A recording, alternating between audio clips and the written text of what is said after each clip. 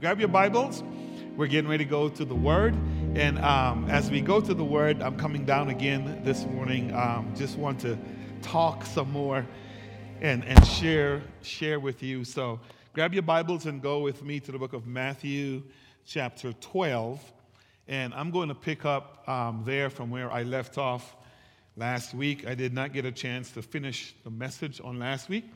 So today we'll spend some time talking through that so that God would move and have his way. What I want to do is I'm going to read this passage of Scripture, Matthew 12, and then we'll review a little bit from last Sunday, and then I will land where I want to land. Amen? If you're there, say amen. Let me know you're there by saying amen. Amen. Good. And then we're going to read. Amen. I like the red suits that the ushers have on. You guys think a red suit will work for me? No, don't do it. Don't do it. Yeah, be like, Topaz says it will. I believe her. Amen. Y'all just going to be hating. That's all. Yeah. Brother show up in his red and white. Yeah, that's it. Yeah. Amen. Let's pray. Well, let me read and then let's pray. Let's read. I'll read Matthew chapter 12, verse 22. It says, "Then a demon-possessed man who was blind and mute was brought to him, and he healed him so that the man spoke and saw. And all the people were amazed and said, 'Can this be the son of David?' But when the Pharisees heard it, they said, 'It is only by Beelzebul, the prince of demons, that this man casts out demons.'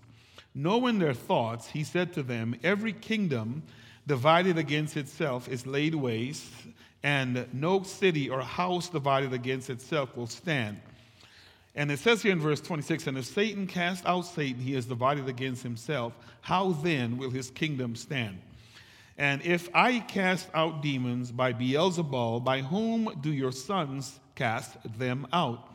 Therefore they will be your judges. But if it is by the Spirit of God that I cast out demons, then the kingdom of God has come. Or how can someone enter a strong man's house and plunder his goods, unless he first binds the strong man? Then indeed he may plunder his house. Whoever is not with me is against me, and whoever does not gather with me scatters. Therefore I tell you, every sin and blasphemy will be forgiven people, but the blasphemy against the Holy Spirit will not be forgiven. And whoever speaks a word against the Son of Man will be forgiven, but whoever speaks against the Holy Spirit will not be forgiven, either in this age or in the age to come." Bow your heads with me. Let's pray, and then we're going to go to God's word. Lord, you're wonderful. God, you are gracious, merciful, and kind. As we open scriptures this morning, speak through me again to your people. I oftentimes say on Sundays, I don't want this first service's anointing. Want your fresh anointing, God, because we are a different people and a new people. So speak afresh. Felix moves himself out of the way, as I say every single week, because it's never about me. You're working in me just like you're working in your people that are here. So open our hearts to be more of who you would have us to be. In your name we pray and thank you. Amen and amen. Amen. As we go to this text, what I want to do is, if you missed last week, I'm just going to encourage you. You can go to iTunes, to our podcast, and download the podcast. You can go to our YouTube channel. You can go to our website. You can go to RCF Network, many places, and catch the message from last week. It'll help bring you up to speed so you can kind of know where we are and be in line with us. But today, my goal is to finish up what I started last week. But before I can do that, I need to review just a little bit for those that may have missed last week, to kind of level set is the term I'm going to use to put us all on the same page so we can walk through the text to hear what God is saying. Amen? Come on, say amen if you're here.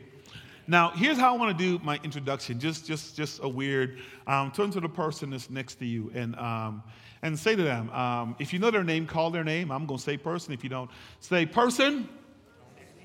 Come on, say it again. Yeah, so one more time. Say person. If you know their name. Yeah, say you don't have to do it. Yeah, come on, turn to the next person. Make sure y'all looking at somebody. Y'all establish eye contact. It's all good. Come on, yeah. Say person. You don't have to do it. Say, you've got the victory. Now point to yourself and say, self, I've got the victory. One more time. Say, self, I've got the victory.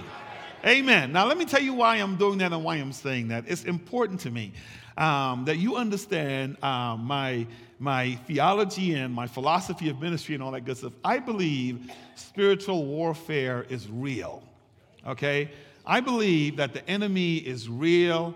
I believe that satanic influences, attacks, and oppression, and all that good stuff is real, right? But in the midst of all of that, I also wholeheartedly believe through scriptures that the believer in Christ is more than a conqueror. Come on, say that if you believe that. That means we've got the victory, right? We've already won. And I shared this early this week with our staff, is that you're fighting from a point of victory. Here's what that means. Satan can't make you do nothing, right? And this is going to sound even more weird to you. He can't do nothing to you.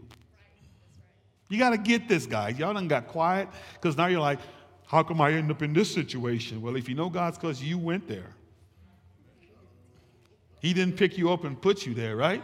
You kind of get what I'm saying? So I want y'all to hear me say that because we're going to walk through this. I think it's very, very important that we understand that we have as kingdom subjects. We've already got the victory. I am not saying, please don't hear me say, there is no such thing as spiritual warfare, and I am not saying that you don't have to pray. You have to pray because here's what Scripture says in Ephesians 6, right? The wrestle is not against flesh and blood, but against principalities and spiritual forces of evil in high places. And it goes as far as to say, put on the whole armor of God. Now listen to this, so that when the day of evil comes, we'd be able to do what? Yeah. The Bible doesn't say when the day of evil comes, you'll be running. Oh, come on, yeah. But you'll be able to do what? Take your stand. Come on, y'all know the scripture. And then it says, above all stand, and it talks about the helmet of salvation, the shield of faith, the breastplate of righteousness, the shoes of the gospel of peace, and it talks about taking the sword, which is the word of the Spirit, meaning that we are fighting from a posture of victory. So my goal is for us to understand today how much power we have as kingdom subjects and how much the church of God and the people of God need to stop this concept of living defeated life, giving the enemy credence and credibility for stuff that we do. Amen.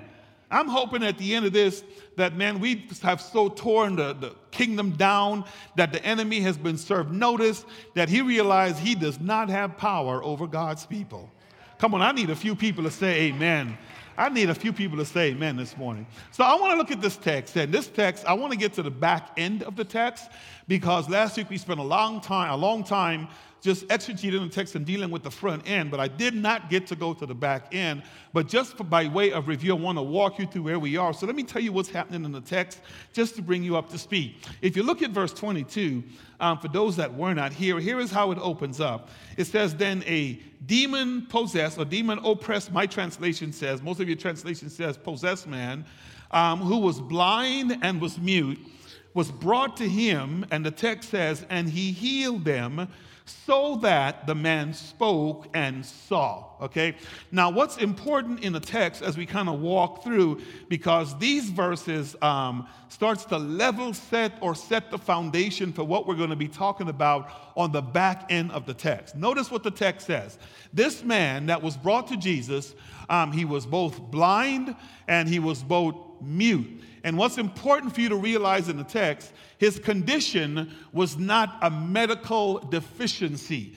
The text does not give us the implication that there was something wrong with him medically that medicines could fix, or that physicians could fix, or that pharmaceuticals could fix, because I'm willing to bet they tried everything they could before they brought this man to Jesus, and they concluded that the reason for his muteness and blindness was the fact that a demon was keeping him from being all he could be. Now, the reason I want to point that out, at least they had sense enough to recognize if we can only get him to Jesus, everything's going to be all right. Come on, there's a message there, y'all. If you can only get him to Jesus, everything's going to be all right. And notice this. They brought him to Jesus, and notice what the text says, right? The text says that Jesus healed him, and the healing was evidence in the fact that the man spoke and he saw, and the people were amazed. Now, here's what I said last week. just by way of brief review for you to kind of track with me, is that healing in the Old Testament had all these incantations and all these rituals and all these things that people will take people through before they can exorcise the demon that was in the individual. Now, here's a parenthetic. I need you to hear me say that I still believe that demon oppression and possession is real in today's day and age. And I want you to hear me say that deliverance is still a real thing that needs to happen in today's day and age. Amen. I want you to hear me say that. I believe that because the enemy is set out to influence people, and we're going to talk about that in a little while, right? But they had all these rituals, and I told Deacon Brown, I like these dude, that I'm going to use him as my demon dude again today, so he'll get delivered by the end of this, but yeah. But notice what the text says, and this is what I want to harp on this morning to build a message on. Jesus didn't go through all these rituals and all these stuff and go through all the things. He just simply walked to the man, and listen to what I'm going to say, exercise authority by telling the demon to come out, and the demon left. Now, the amazement in the text is the fact that culturally they had never seen exorcism done that way before. Listen to the crowd. They were amazed, and here's what they said. Could this be the Son of David? Because we've never seen such authority, right? And they're celebrating that maybe the Messiah has finally come amongst us, and the Messiah is in the midst, right? And the audience is celebrating the presence and maybe the entrance of the Messiah in their midst because they noticed the authority he had versus performing rituals. The problem in the text is not the excitement of the audience. The problem in the text is the religious leaders. Come on, say church folk. Yeah, you're talking about yourself too. Come on, say it again. Say church folk. The elders, right? Today's context, deacons, board people, ministers, those people that had a problem with what Jesus did. And I want you to read it with me and notice what they said to him. Notice what they said. Verse 24 said, but when the Pharisees, and in earlier scriptures the scribes said the same thing, when they heard it, listen to what they said. It is only by Beelzebul, the prince of demons, that this man casts out demons. So the church is celebrating, and the audience is celebrating, and they're excited. And then the church folks sees what he did, and here's what they said to him. This is just review. The reason he doesn't have to go through the rituals and the incarnation is because he's associated with Beelzebul if he is not Beelzebul himself, right? Now, here's what they were saying to Jesus. Beelzebul, and we talked about this last week, could be translated several ways depending on how you read the word, Lord of Flies or Lord of Heights. But here's what they were saying to Jesus. At the root of it all, Beelzebul could be Satan himself, right? So here's what they're saying to Jesus. The only reason you can walk in such authority and say to that demon, come out, and the demon leaves, is because you, Jesus, did that under the authority of Satan himself, because you are Satan himself. And here's what you're doing. You're simply exercising authority over demons that already follow you. That's the problem with the text, right? That you're doing this by the power and the authority of Beelzebul. And that's what creates the tension. That's what creates the argument that Jesus presents. And that's what's going to get us to the next place that I want us to understand, because I think it's very, very important as we walk through this text that you hear Jesus' response and you see the power and the authority of God's kingdom people in today's world. So Jesus says 5 things to them in response, and I don't have time to go into great detail. Listen to the message from last week, you'll get it. Here's the first thing he said. A kingdom divided against itself cannot stand. And we illustrated that and walked through that extensively last week, so I'm not going to go there and spend time with it. And then he continues by saying to them that followers are a direct reflection of their leader. And that's where he says to them, if I'm doing it by Beelzebul, by whom are your sons or your followers doing it? What he's really hinting at them is that you yourselves, scribes and Pharisees, must be followers of Satan, right? But then he gets down and then he says this other thing that's very, very important for us today. In God's kingdom, there is no neutral ground. So here's what that means. You can't say, I'm in the kingdom, but I'll play it safe and keep one foot in the kingdom and the other in the world. Come on, y'all, say there's no middle ground. Come on, talk to me. Let me know you're here. Say there's no middle ground. You can't keep one foot in the kingdom and the other in the world. You must draw a line and decide whether you're going to follow God or not, right? So he says that, and then he goes into this interesting thing. Notice what he says. Before I even read the screen, let me tell you, look at what verse is that? 28. Look at verse 28. Very, very important. Notice what he says in verse 28, because this is important stuff. And then he says here, if Satan casts out Satan, he is divided against himself. How then will his kingdom stand? Look at the next verse. And if I cast out demon by Beelzebul, by whom do your son cast them out? Look at verse 28. But if it is by the Spirit of God that I cast out demons, then the kingdom of God has done what? Oh, y'all got to get this one more time. Let me read that one more time. But if it is by the Spirit of God that I cast out demons, then the kingdom of God has what? Repeat after me. Say, the kingdom of God is now. So here's what Jesus says to them, and this is what I want you to hear. So here's what he says. The presence of the Spirit is proof positive that God's kingdom is here. So here's what Jesus says, and he says, listen to me, scribes and Pharisees. I'm telling you that this did not happen by the power of Beelzebul, but I'm telling you how it happened. The Spirit of God has entered into the world, and the Spirit of God is doing a work.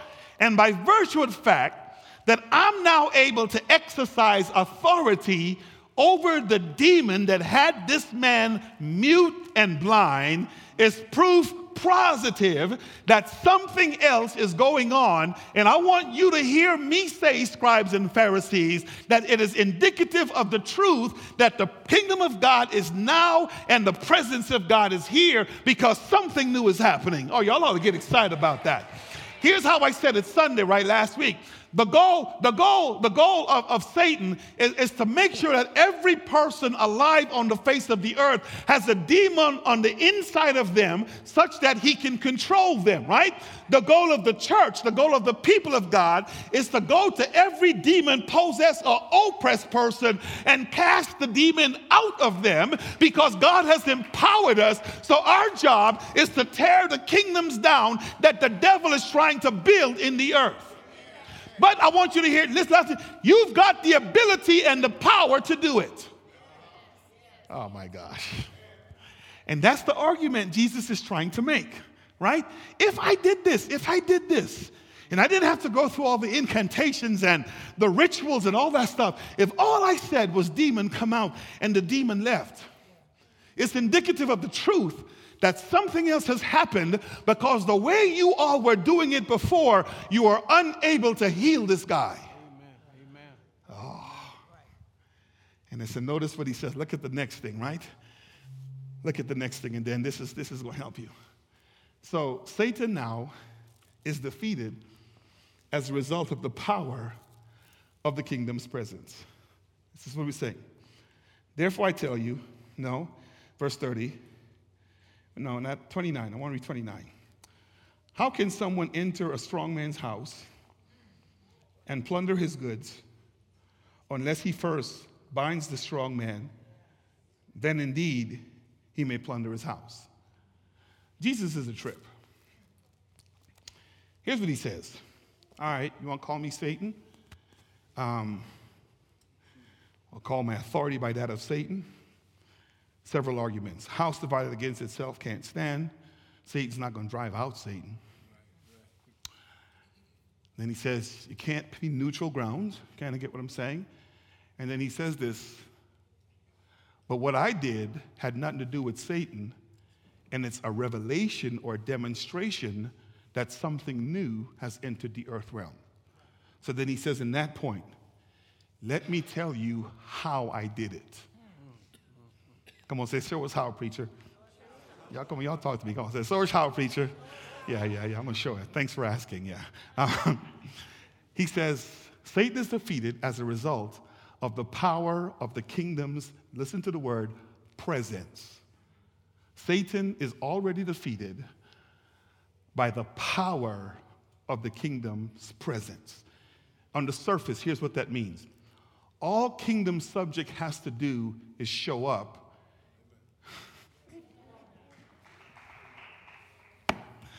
And the devil has to run. All kingdom subjects have to do, that's my goal today, is that we get this, is show up and the devil has to run, right? So let me read the text and then I will walk through process and then we're going to say, here's what he says. How can one enter a strong man's house and plunder his goods unless he first binds the strong man? Then indeed he may plunder his house.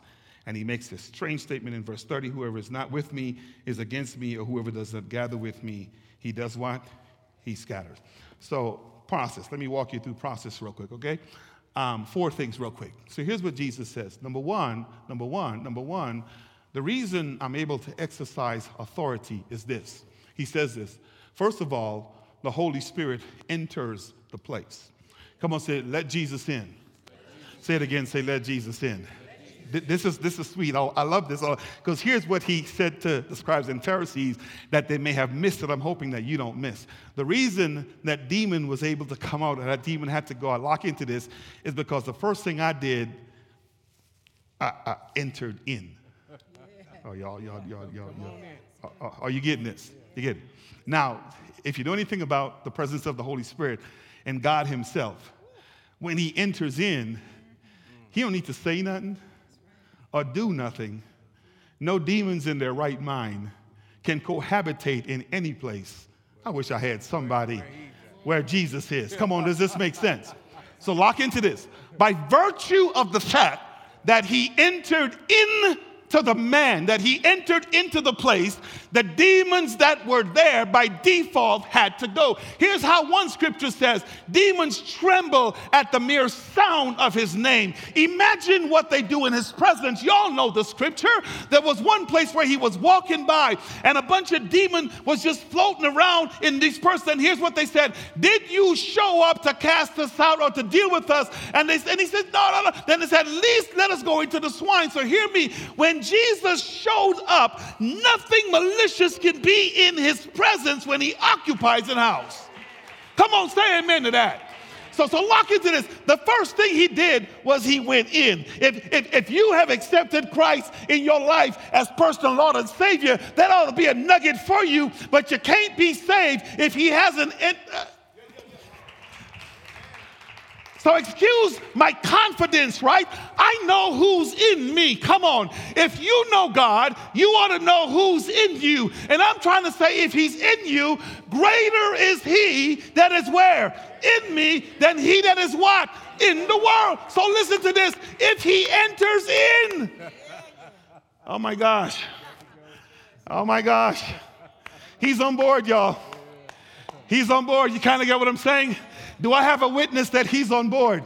Come on, he's on board, he's on board, he's on board. Then lock into this. The first thing he does, he goes in. And then the second thing, the Holy Spirit binds the strong man. So here's what that means. If there is something in me that has a strong hold on my life, by virtue of the fact that Jesus enters my life, that thing that had a stronghold on me is already defeated by the default status because of who is on board. Oh, y'all not getting this. So let me tell you what that means. Bro, Patrick, if you got a substance addiction, right? Assuming you're addicted to something, and that thing has been a strong man in your life for many years, and that thing has a hold on you that you can't help yourself. Come on. You getting high. You stealing TVs. You selling cars. Come on. You just treating people bad because your strong man is speaking to you. Then Jesus enters in. Oh! Who's the strong? I wish I had somebody now. Who's the strong man now? And here's what he does. When he comes in, the first thing he does is binds the strong man, so he positioned himself in a place of strength. Here's what that means. If God is on board, and you still talking about there's strongholds in my life, and it ain't Jesus. Y'all don't like me. Come on, fool me. Say amen, y'all. Let me know you're here. I'm going somewhere with this. I want us to get this, right? The reason he enters is he first binds the strong man. He binds that thing that has a grip on you, a thing that has a hold on you. So here's what we've been doing. If you're a child of God, walking around, allowing something that has you, that's already defeated, still having a hold on you. Oh my gosh. This is why I'm saying we don't have to do it, y'all. You've already won, right? You don't have to do it because Jesus is not going to enter. I said this last week, and tell addiction, hey man, move over, all right? I'm going to sit right here and I'm going to leave you here for a while. It don't work like that with Christ. Oh, come on. Come on, y'all. If he enters, he has authority. He binds the strong man. And look at number 3. Then the Holy Spirit plunders the strong man's house. Let me tell you what that means. I don't know if you've ever been robbed. Come on, y'all just too cool up in here. I don't know if you've ever been, but when a person robs you, they don't go in your bedroom and open your drawer and look for your jewelry and stop and fold everything back up nice and neat and put it back because I don't need them to. No. You go in your bedroom, there's clothes everywhere. Come on, jewelry everywhere. And you leave the bathroom and they did the same thing in the bathroom, the same thing in the kitchen. Come on, the same thing in the living room. They ransack everything. That's what Jesus says. I don't just come into your heart and live in your heart. Come on. I leave the heart and I go to your head. And anything that has a hold on you, I deal with it. Then I go to your hands. Then I go to your feet. And by the time I get done, I've got all of you. All of you. All of you. I plunder any place the strong man has set up. Gosh, I'm passionate about this. Because God is showing me. If there's places in my life that I claim Jesus lives, but there's still weaknesses, is he in the room or not? Come on, y'all talk to me this morning. And I know I'm not just talking about me. I know there's at least 2 people in here that can identify with what I'm saying. Come on, are you with me? He plunders the house. And what I love about it is he doesn't move out after he's broke in. Oh, Jesus. It says that he inhabits, number 4, the place bringing healing. You kind of get what I'm saying? The eyes are open. It says the mute see. The mute talk. So here's what happens. If you couldn't talk before, Patrick, he doesn't just stay in your heart. He sets up a spirit there, his, then he goes to your mouth and releases that thing. Amen. Oh, I wish I had you. Whatever had a stronghold in our life. So here's what the text says. This is the beauty of verses 22 and 23. Jesus healed him, and it tells you the manifestation of the healing. He could speak, and he could see. So check this out theologically. Don't fool yourself into thinking that the reason you still do what you do is because Jesus hasn't occupied that part of your heart yet or your life. He has. So your temptation is not internal, it's external. Come on now. You kind of get what I'm saying? Why you say that, preacher? Because Jesus lives in me. I wish I had a church that says Jesus on board, right? And if he's on board, I want y'all to get this. If he's on board, he's not just hanging out in my fingers. That's why Grandma used to say this, I can feel him in my hands, right? because they wanted to just give you another one when you got on their reserve nerve, but I could feel him in my hand and he held me back. Come on. I could feel him in my feet because I wanted to go places I had no business going, and he just grabs a hold of my feet and said, no, your foot belonged to me. Then he says, I realized I can feel him all. I wish I had somebody all over me. And here's what that looks like. Here's what that looked like before, when I wanted to go do, become, whatever. All of a sudden, because Jesus is on board, demons don't have access anymore. And everything changes. It's new. It changes. Corinthians, if anyone is in Christ, he's a what? The what has gone? Old has gone, and the new has come. Listen, all this is what? From God. I thank God. So here's a quick application, people. Here's a quick application. And there's two I want to talk to, but I'm going to skip over just in the interest of time, that you got to understand that the church of God, here's why I said this, we have power. We have power. We have power. We have power. Okay? Individually, Felix, you've got power. Patrick, you've got power. Regina, you've got power. Annie, you kind of get what I'm saying. Len, you've got power. So here's what that means. When the enemy comes outside, and this is the spiritual warfare, if he climbs up on your back and you chose to bring him to prayer meeting with you, I got a heavy burden. I need y'all to pray. If you choose to bring him up in here, that's your choice. Because you've got the power to flick. I wish I had somebody before he can climb on. I wish I had somebody. Resist the devil and he'll do what? Draw near to God and he will do that. Draw near to you. And here's what the scripture says. By virtue of the fact that he entered in. So here's all the enemy can do. He can walk around you, prowling like a roaring lion, seeking whom he may devour. And that's all he can do. He can walk around you, prowling like a roaring lion, seeking whom he may devour. Y'all didn't hear me. Here's all he can do. He can walk around you like a roaring lion, looking for someone. I wish I had somebody here. Here's what y'all, all he can do is he can walk around you all day long, and he can set up camp, and he can look at you. Guess what he can't do? He can't come in there and just, because like MC Hammer wrote a song about it. Yeah, y'all get it, yeah. All he can do is look and prowl. How dare you say he's on my back? How'd he get there? Because all he can do is, because he knows who's on the inside. I wish I had somebody. He knows who's on the inside. He knows who's on. You got to get your theology straight. He knows who's on the inside. Does this make sense?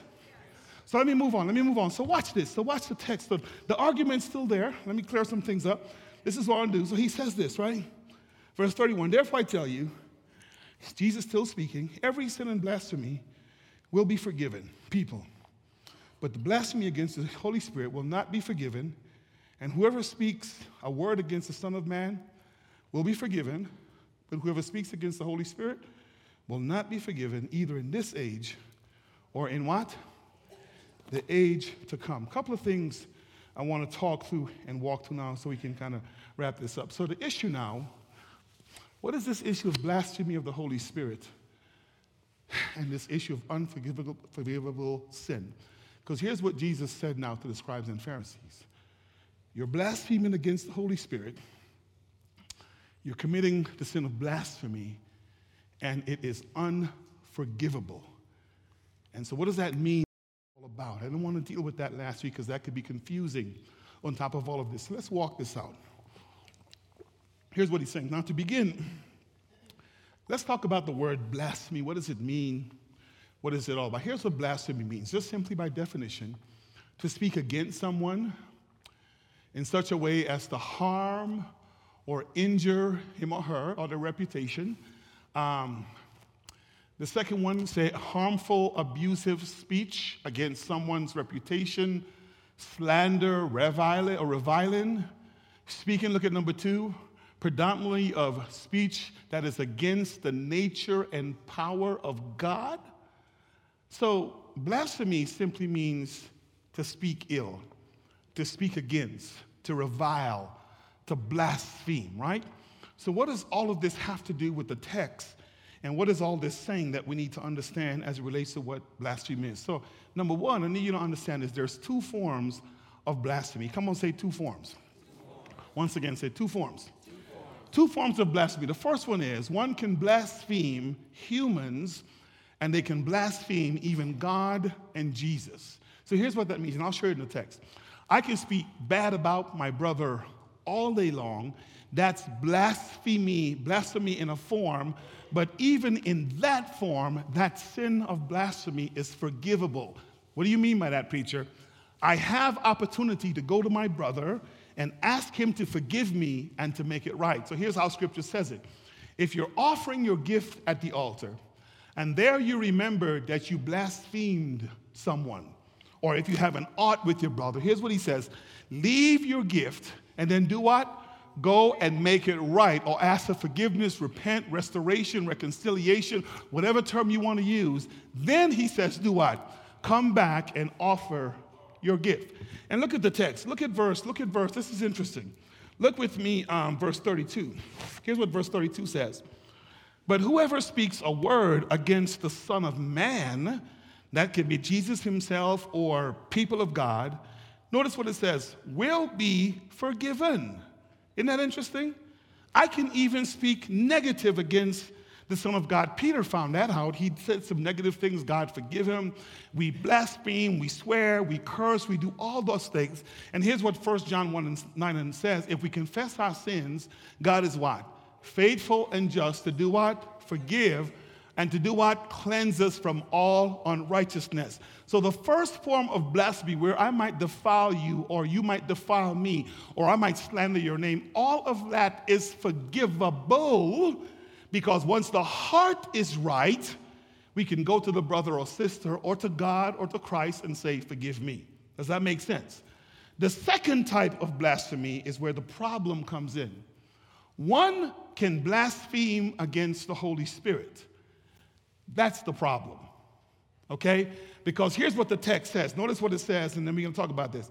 In verse 31, every sin of blasphemy will be forgiven, but the blasphemy, and notice what it says, against the Holy Spirit will not be forgiven. Then the end of 32 says, neither in this age nor in the age to come.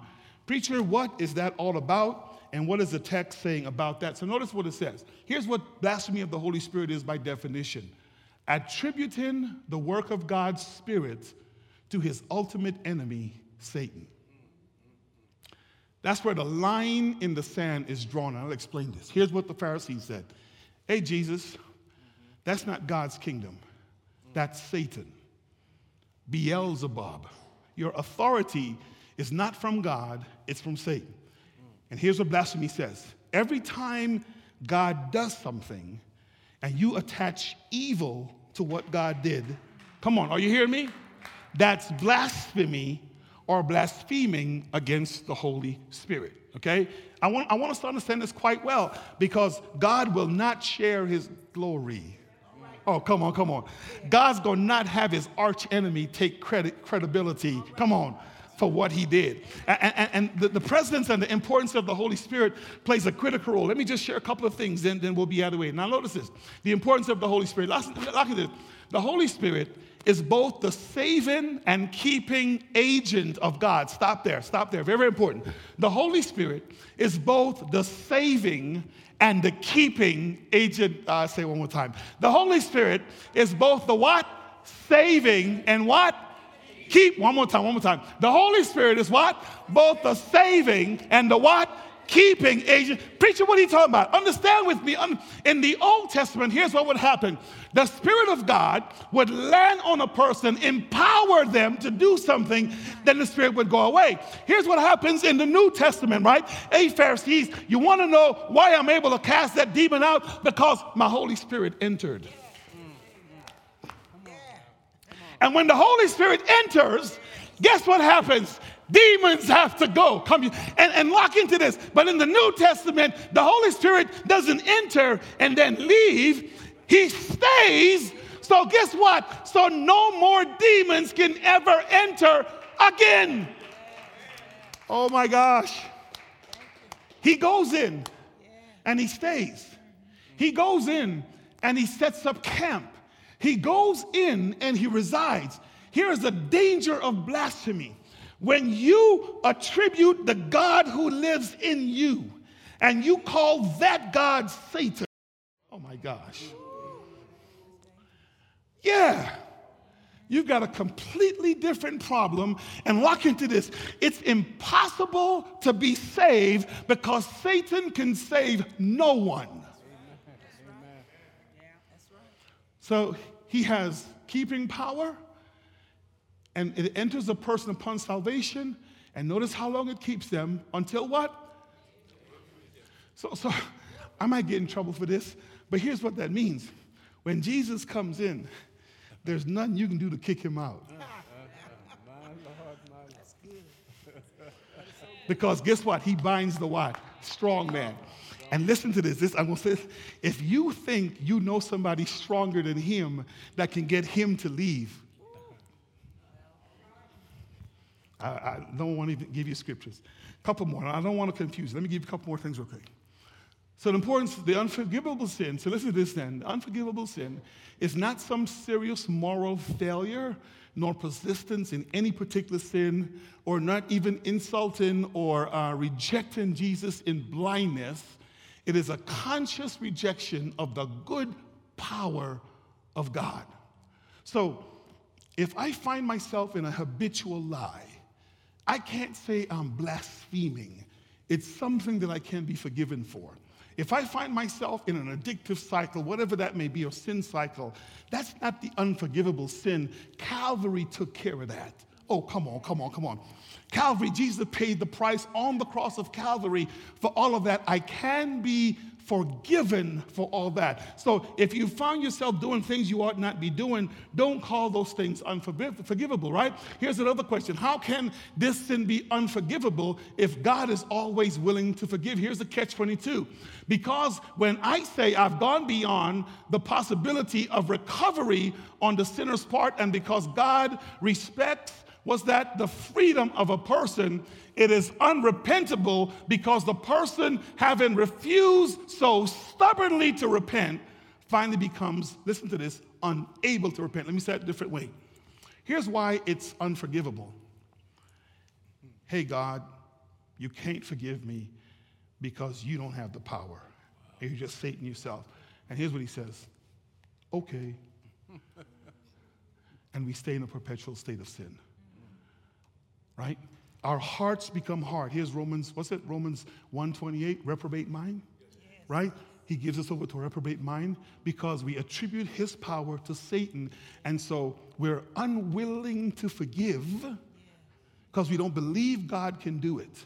And we don't want to give him the power and ability to do it. So we find ourselves in this place of perpetual lostness, if there's such a thing. Okay? A couple more, then I'm done. Then we're going to pray. So here's some implications. Anyone who believes he or she has committed the unpardonable sin, forgivable sin, you could not have done so. A troubled conscience and that kind of sin cannot coexist. Let me explain. So if you're here and saying, yeah, Pastor, I committed the unforgivable sin once. Okay? But then I felt so guilty that I repented. You felt guilty. While sinning, you felt guilty.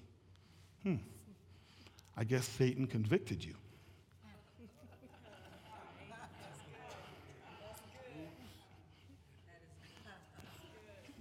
Interesting. Last I checked, he don't convict nobody. Just come on, y'all. Y'all remember when we used to sin?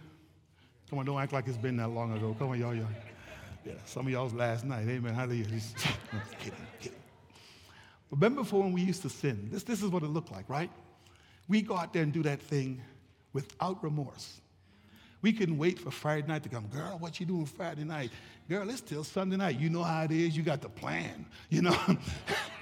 You wait for Friday, right? And you couldn't wait for Friday to come to do what you got to do, right? To do it. Then all of a sudden, as time elapsed, the spirit starts to knock, and he got to get that demon out of you, so he puts a toe in. I wish I had somebody. Girl, what you doing Friday? I don't know. This is getting old. I'm starting to feel convicted about, interesting. Wow. That's kind of, then after, girl, what you, I'm just going to go to church on Sunday. Really? What is changing?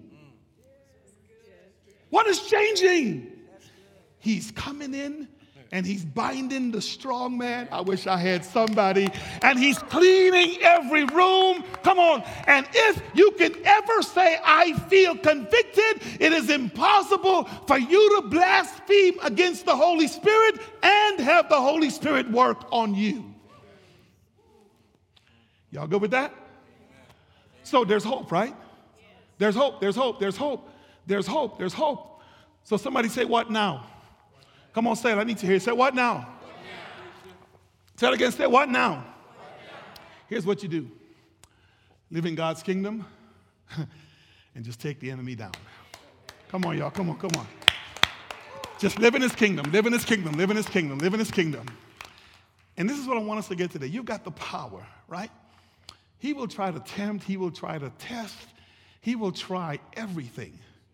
Understand, his vantage point is this. He's outside. Don't fool yourself to thinking the devil done got in my head. Really? How'd he come from out here to in there? You check, is Jesus in there? Because if he is, guess where the enemy is? Yeah, you get it.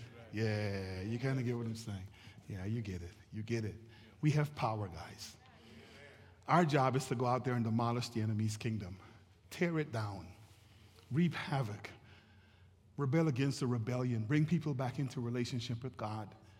We have the power. He has empowered us. His Holy Spirit resides within us. When we show up, demons ought to tremble. Walk in the victory. Walk in the victory. Walk in the victory.